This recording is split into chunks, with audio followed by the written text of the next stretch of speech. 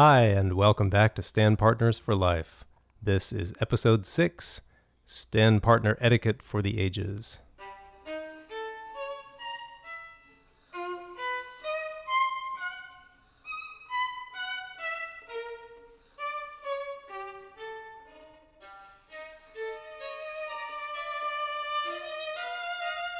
I'm Nathan Cole. I'm Akiko Taramoto. And we are pretty tired tonight, huh? Yeah, I don't know what's gotten into our kids lately, but All three of them. I was hoping that somehow we could turn tonight's Stand Partner Etiquette game into some kind of drinking game to recover from whatever that was. I went along with the idea, so. Okay, so we're doing it.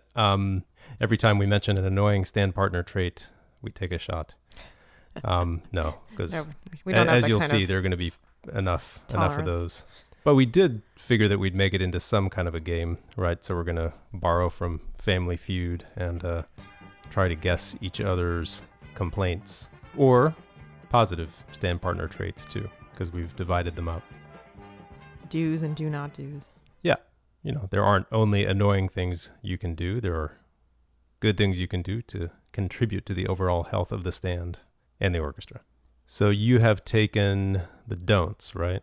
That's right, because being a naturally negative person, I came up with the don'ts much more quickly. You probably had to struggle to pare it down to five main don'ts, right? Yeah, in fact, I came up with a runner-up. So a runner-up for each of the 5, or just? Oh no, okay, just a 6. Okay, all right. Yeah. And I've got the do's, and this is all hard-won experience. So actually, before we start guessing Family Feud style, was there ever a moment when you first joined a professional orchestra, which for you was LA, right? Your first job. Yes. Was there a moment early on where you got a lesson in stand partner etiquette? There was, but it gives away one of my don'ts. So. Oh, okay. So maybe you want to share yours at the end. I'll incorporate it if you hit upon my don't. All right, because I also have a story, but yeah, now that you mention it, it's one of my, well, no, it's a don't. So I will share the story. When I first joined the Chicago Symphony, I sat down and, probably a couple minutes into the rehearsal, there was a hard passage, and I immediately saw that there was this great fingering that I could use to play it perfectly from then on, and it was virgin territory there because the whole page was blank. So I figured, this will be great. I'll just put in this great fingering here, and my stand partner will appreciate it too. And I'm sitting on the inside, so I'm going to write it on the bottom of the staff. And as soon as I started writing, I got this look from him, like, what? Like I was disrobing on stage or something. It's like, what are you doing? And because he didn't actually say anything, just kind of made a noise. And I looked over and I said, "Oh, is it okay to write it on the bottom?" And he just kind of quietly said, "We don't mark fingerings here." And I said, "Oh, here, like in this movement, or like on the stand in the late Romantic period?" And he said, "No, just in this orchestra."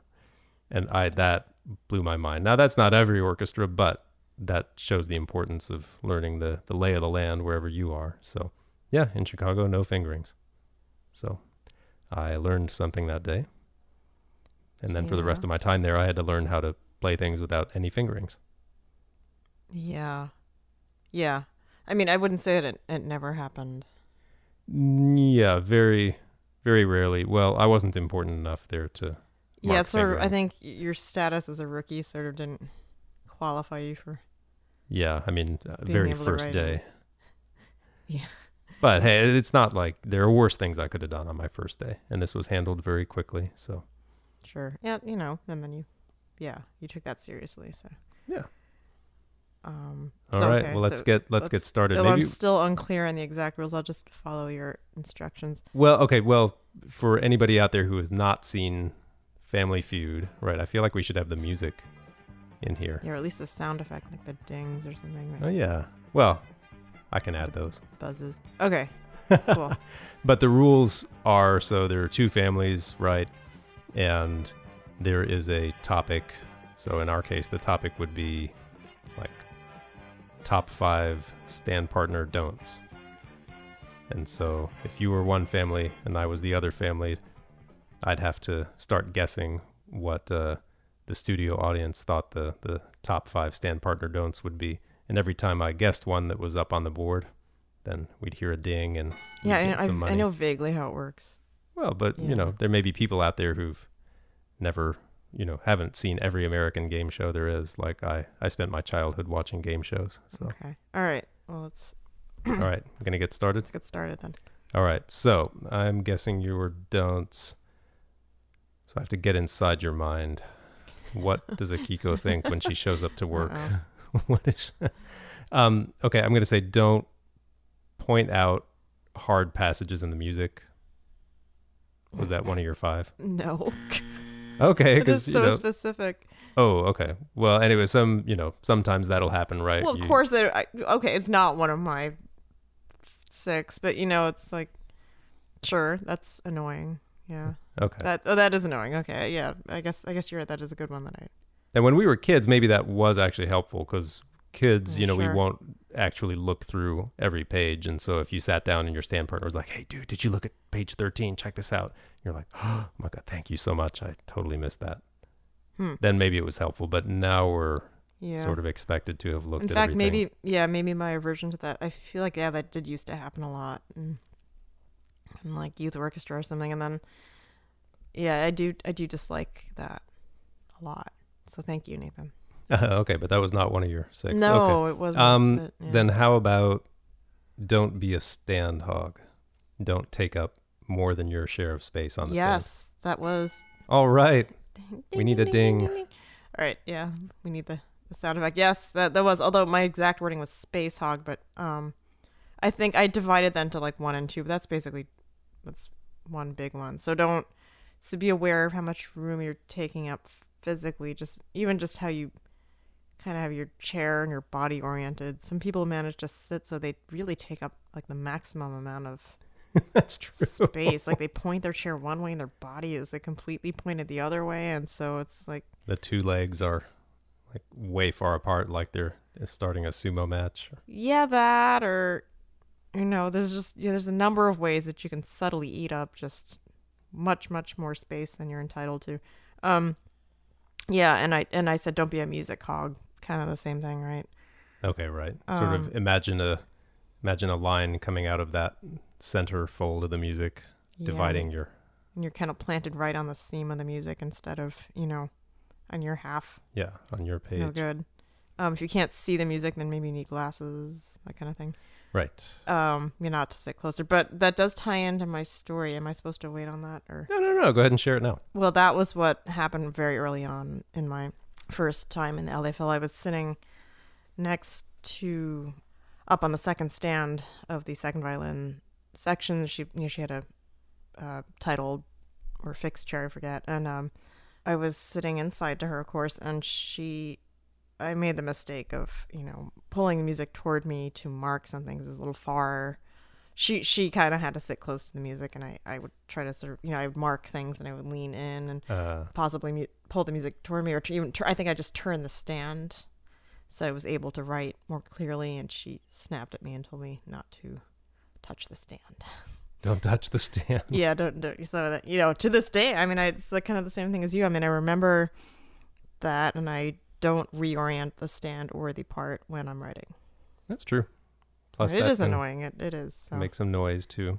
Yeah, and it's just extra movement, which as we get older and fussier, starts to bother us more and more. We just want minimal movement, minimal extra noise, whatever going on. I know those of you out there probably listening right now, shaking your heads like these people need to get over it. But yeah, sorry, that is one of them. This is how we get over it, by talking it out. It's catharsis. Okay, so I've only gotten one of your 6. Is that right? Yeah, except 1 and 2. That I divided those up. So that covered. You've covered 2 of them now. Okay, all right. Well, okay, so yeah, one of mine is don't mark tons of fingerings, or don't mark extra fingerings. Yes, you got one of those for me. Yeah. All right. And why is that? Why do we?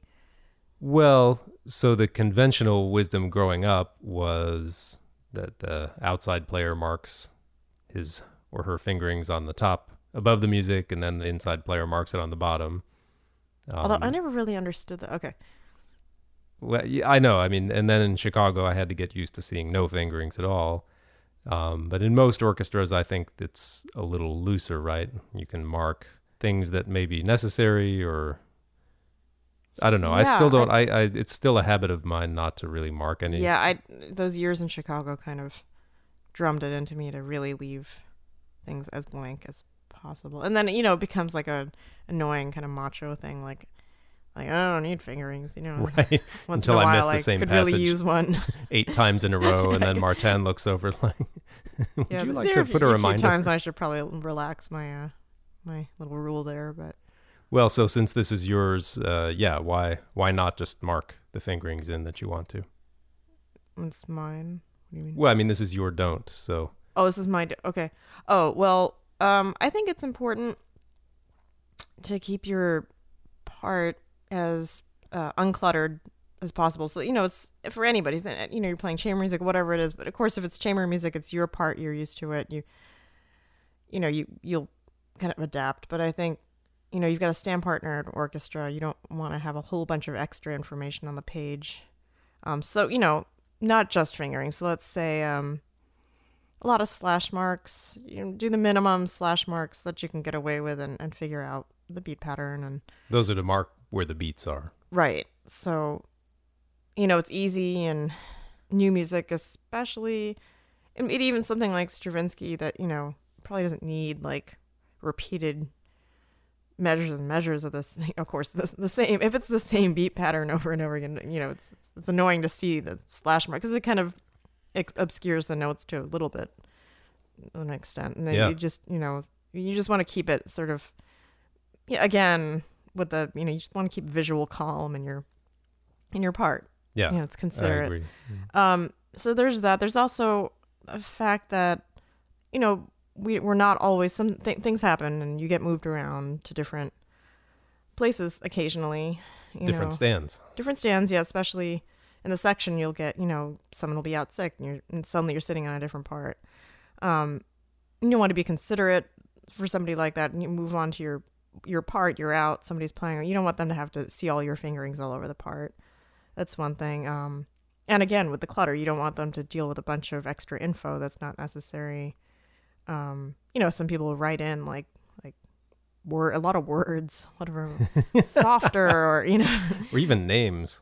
Names, right. Yeah, like look at Joe. Nancy, turn here, or right. Like, I had one a few weeks ago where somebody named, I think it was Alex.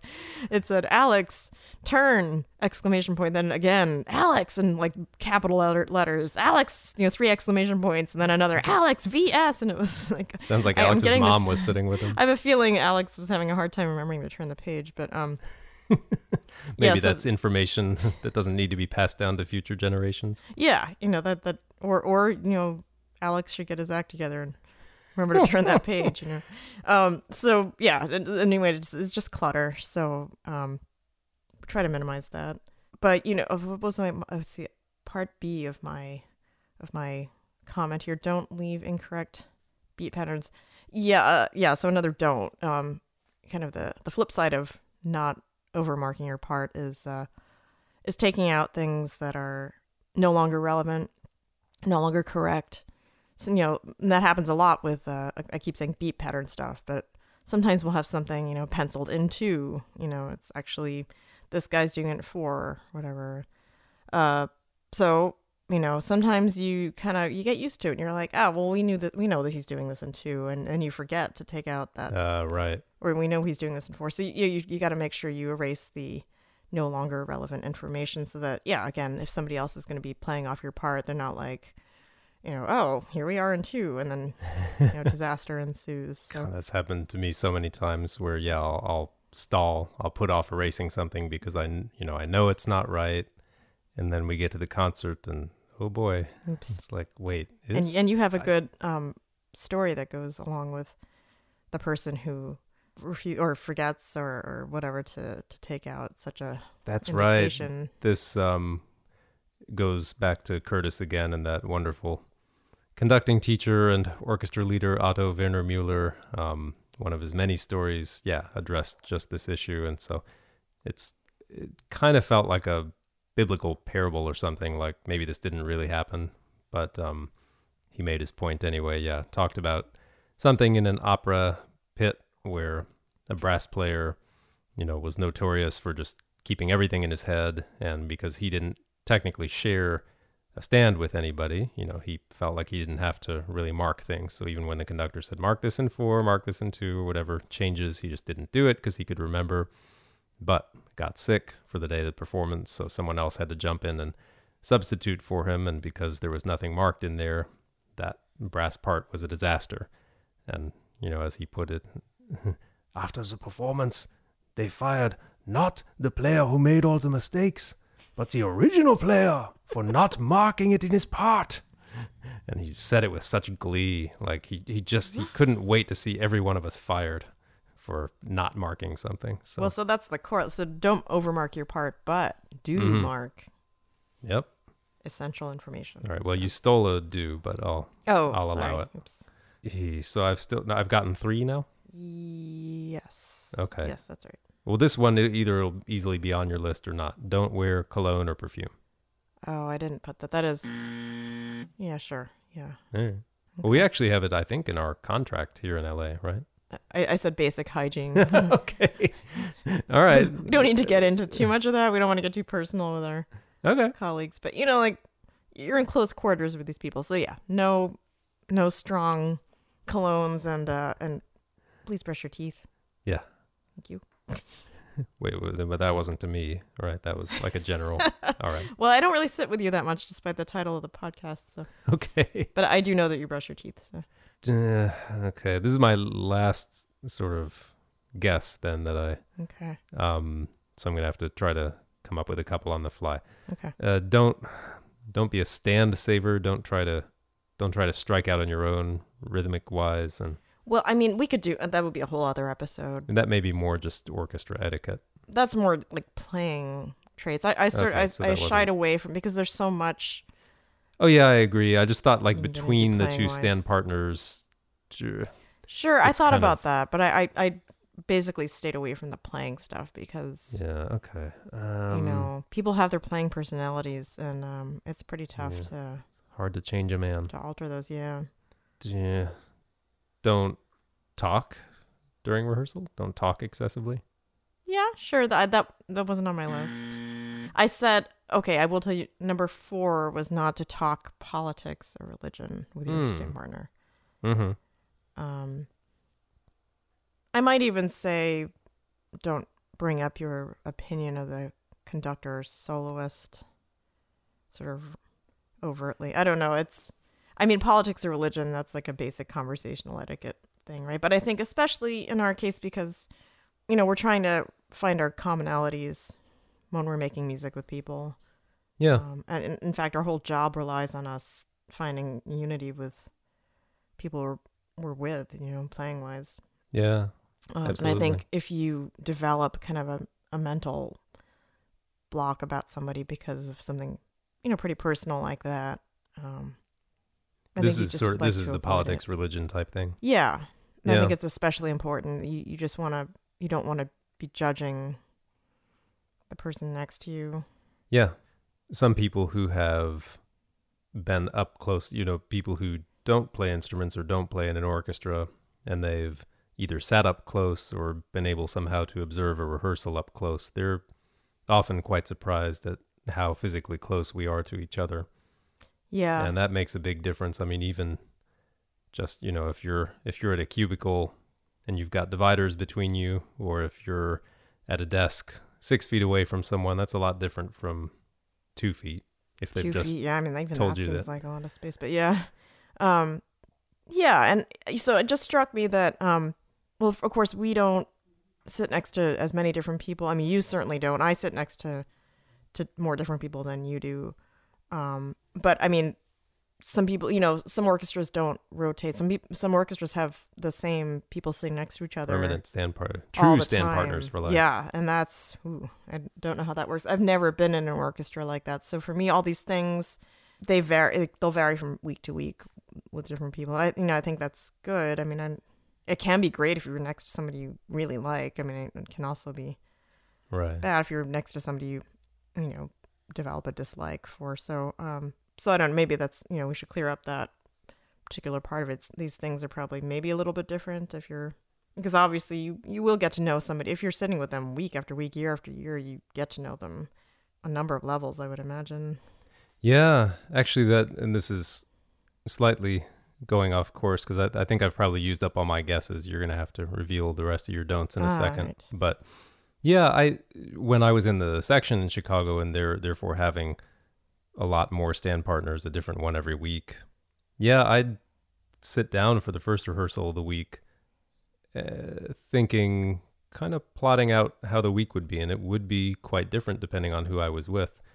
Certain people really wanted things to be marked extremely neatly, and on those weeks I would actually put extra effort into making sure I was right on the ball, having the pencil out early and marking things just so even you get to know other people's violin playing. And a couple people I would get a complex about shifting.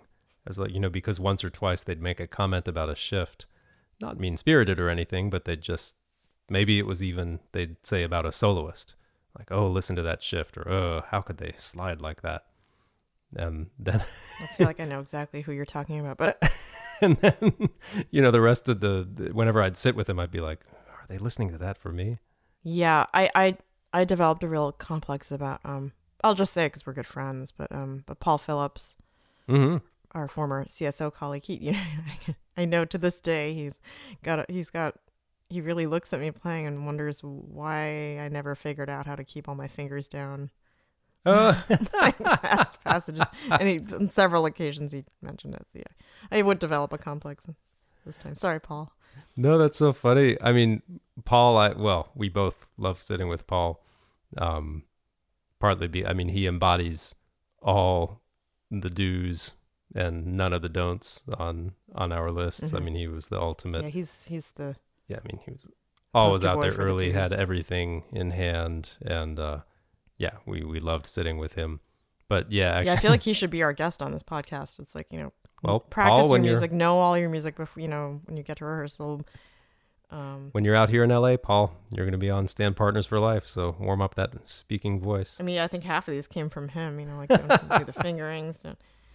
Well, what are your other don'ts then? Because I think I've used up my guesses. So number 3 was don't try to talk to your stand partner while they're attempting to warm up or practice. Okay. It's a very irritating one. I think I have to kind of insist on this being on the general list. It happens a lot, and you sit down and someone just starts telling you, and of course, we're humans. It's nice to connect with somebody on a personal level when you first sit down, but sometimes you're just in the middle of trying to get something in your fingers. You've got 45 more seconds to do it, and Mm-hmm.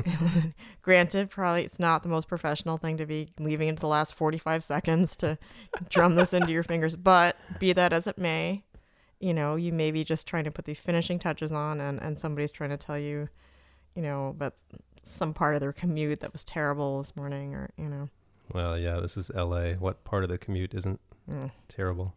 You can definitely talk about that, maybe a little later when someone looks like they're kind of staring off into space and at a loose end, then go ahead and share your story. But I don't know. I think that's for me. No, that's a great one. And I think I probably am guilty of that. No, you're not. I mean, anybody kind of aware isn't going to it's like talking to somebody while they're reading a book, Somebody just looks at someone reading a book and says they're not doing anything and starts talking to them. Yeah. You would never do that, so.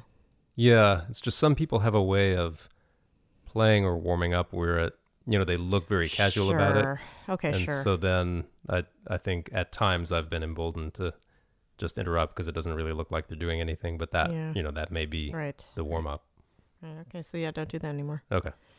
And yeah, my runner up was, this is a do not practice outside music on stage, like non-orchestra music, sitting in your seat on the stage. Yeah, I do that all the time, but I do it well, more the thing is, now. I mean, of course, we all do it, for sure. But I think, again, this may go along with the status that you've acquired at your job? I mean, I don't mean to, this sounds awful, but you've just started. I know this, I only mentioned it because I know what happened to you. Right. You were told that you probably shouldn't be practicing like a Mozart concerto. Concertos, yeah. In Chicago, this was when I first joined Chicago. I really sound like a wreck when I first joined Chicago. Well, so the thing is, I think by the time you left, I think it would have been fine. But for somehow, like when your first days on the, your first months on the job, it was deemed sort of cheeky or arrogant. Oh, absolutely. And I would think so now if I saw someone new. Yeah, I guess so. That sounds awful. It sounds like we're sitting around just waiting to pounce on the new people for doing things that we would do or we do, and that maybe we do. I don't know. Well, but I think with all of these, and part of the point of all this etiquette too, is that altogether it's a whole package, right? Nobody's going to hate you if you forget your pencil. It's just, if you're hogging the stand, not brushing your teeth, practicing loud concertos and talking during someone's warm up, that's, okay. And you're a bad stand partner. Yeah. And, especially do not practice audition rap for another orchestra. Okay. Yeah. Which has, I mean, you don't, sometimes you're not thinking about it. You're like, hey, I'm taking this audition and right. I'm going to go ahead and, you're sitting there. You're just like, I'm playing Don Juan. I could just be practicing Don Juan just for the heck of it, but other people sitting around you going, why is she playing Don Juan? Yeah. Well, it's funny between Martin and I now, Martin being our concertmaster and my actual stand partner for life. Yeah, he should be your podcaster. Oh, he's going to be. We just talked about it last week. Actually, he'll be on it, but I'm not making him my permanent co-host. I think it would be hard to get him here at 10 o'clock at night. That's true, on a regular basis. Yeah. No, but between us, I mean, he knows.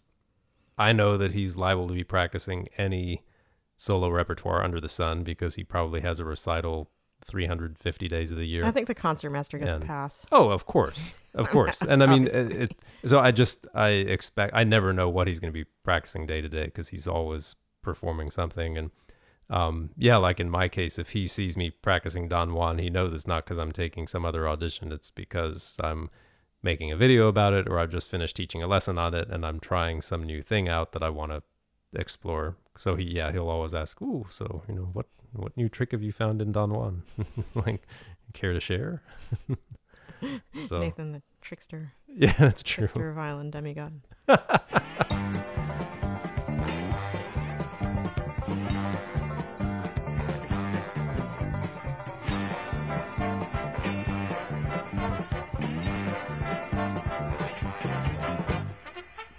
Ooh, all right, it's my turn, right? Or, I mean, your turn to guess my list. So I was responsible for the dues. Oh, so I have to guess your dues. Yeah. Okay, good. All right. Yeah, so... I think I figured this out. All right, bring a pencil. Yeah.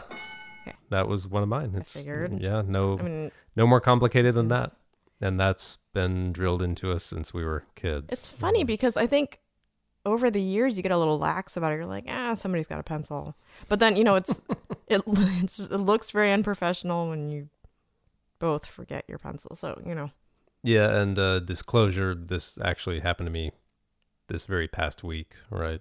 Where I actually had to get up and leave rehearsal because I didn't bring a pencil. Yeah. And especially as the second chair, it's really my responsibility to make sure that we have one on that stand. Yeah. It's funny. It seems like such a dumb thing to mention, but it's just, it is just basic etiquette that you kind of have to. Yeah, because then actually someone asked me at the break, they were like, hey, so Nate, are you okay? I mean, I saw you get up and leave the stage. And I was like, wait, yeah, I'm fine. What? Oh, right, because I didn't have my pencil. Yeah.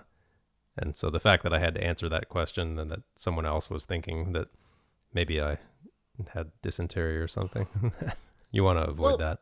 Yeah, if somehow the time that you did leave the stage for health reasons is burned into some people's memory very clearly. Right, yeah. One time I did have to leave a concert right in the beginning. And I was thinking about the tour where you made it through the whole concert and had to leave for the encore. Oh, you had to leave at the end, yeah. Maybe we'll tell both of those stories at some point, but... Yeah, we can do a podcast on good emergency stage exit stories. Actually, yeah. Yeah. They leave out some names, but yeah. There's some good ones of those. Yeah. There Okay, are. so yeah, bring a pencil.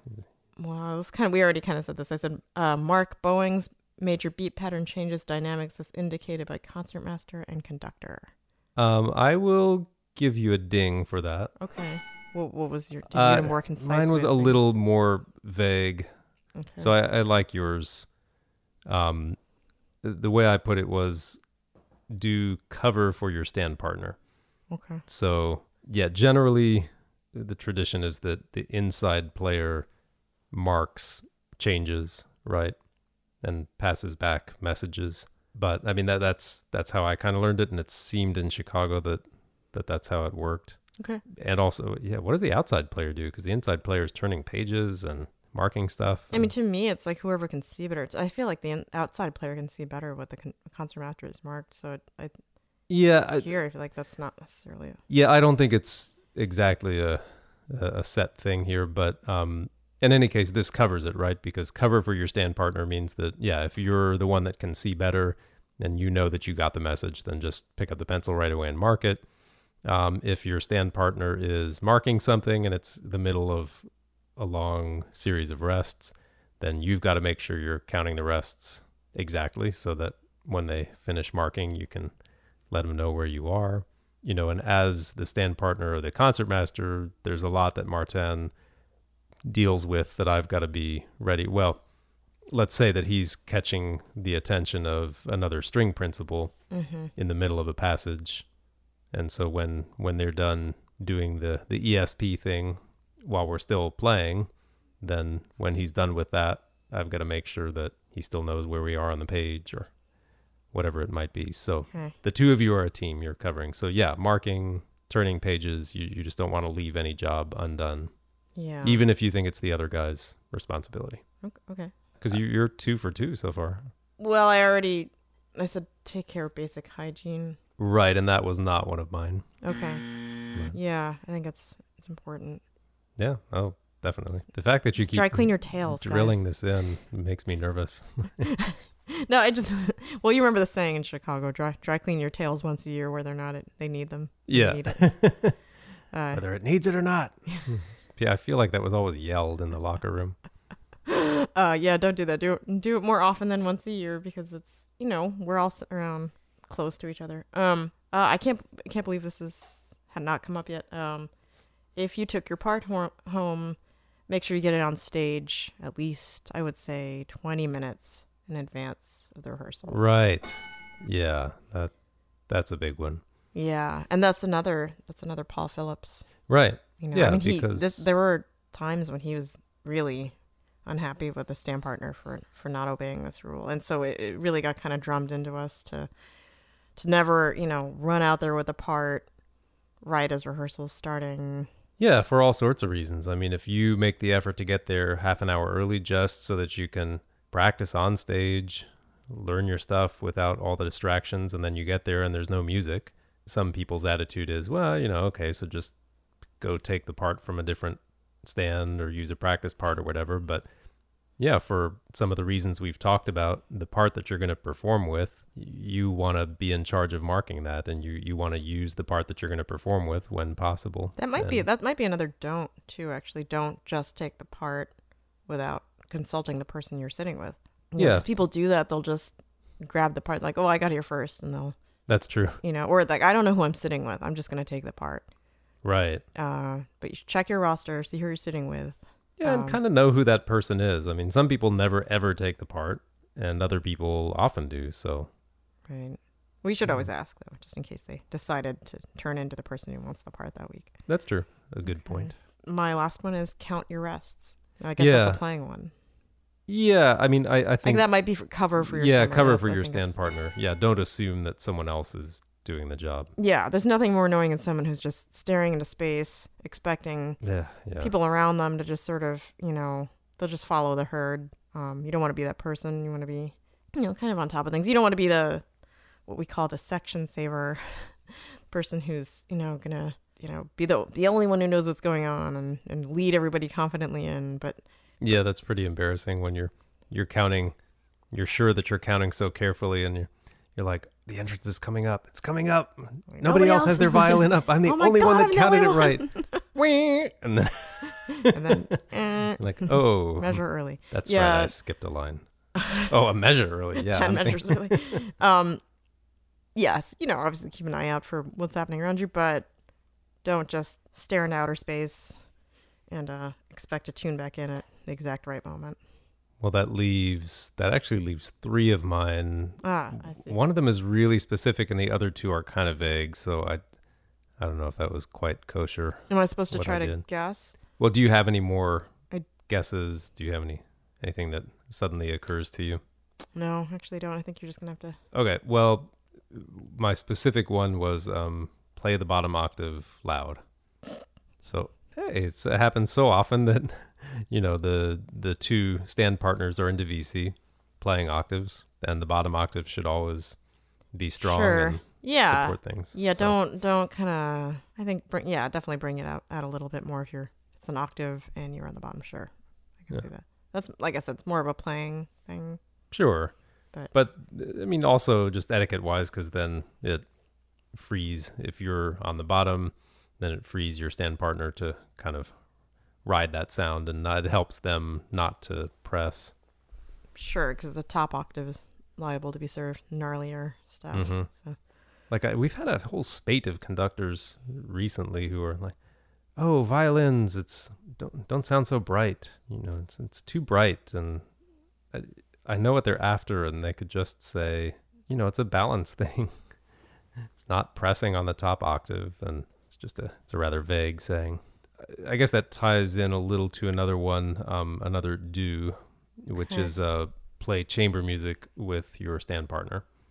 okay, So, because we can all sure. tell when we're really making music with the person we're sitting with, and we can all tell when we're fighting the person we're sitting with.